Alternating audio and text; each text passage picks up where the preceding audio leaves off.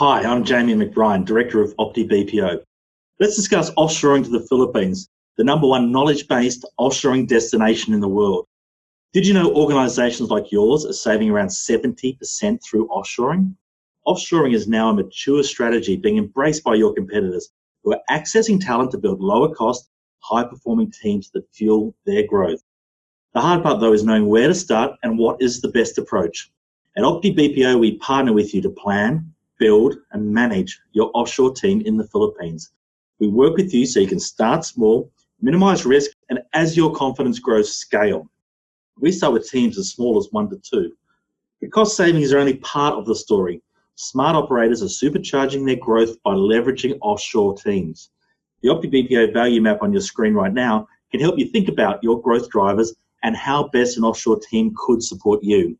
Opportunities exist for you to rapidly build teams that save cost, drive growth, and enable new services to be delivered. Here are 8 ideas for you.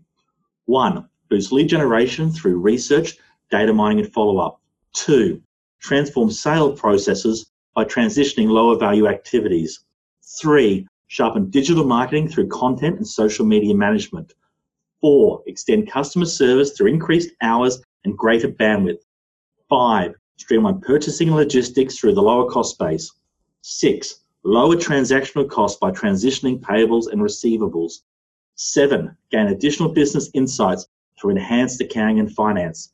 And finally, 8. Improve technology operations through increased support. We provide support to our clients in Australia, New Zealand, the United Kingdom, Europe, and North America. We also run regular 30-minute webinars that provide more information and can be registered for on our website.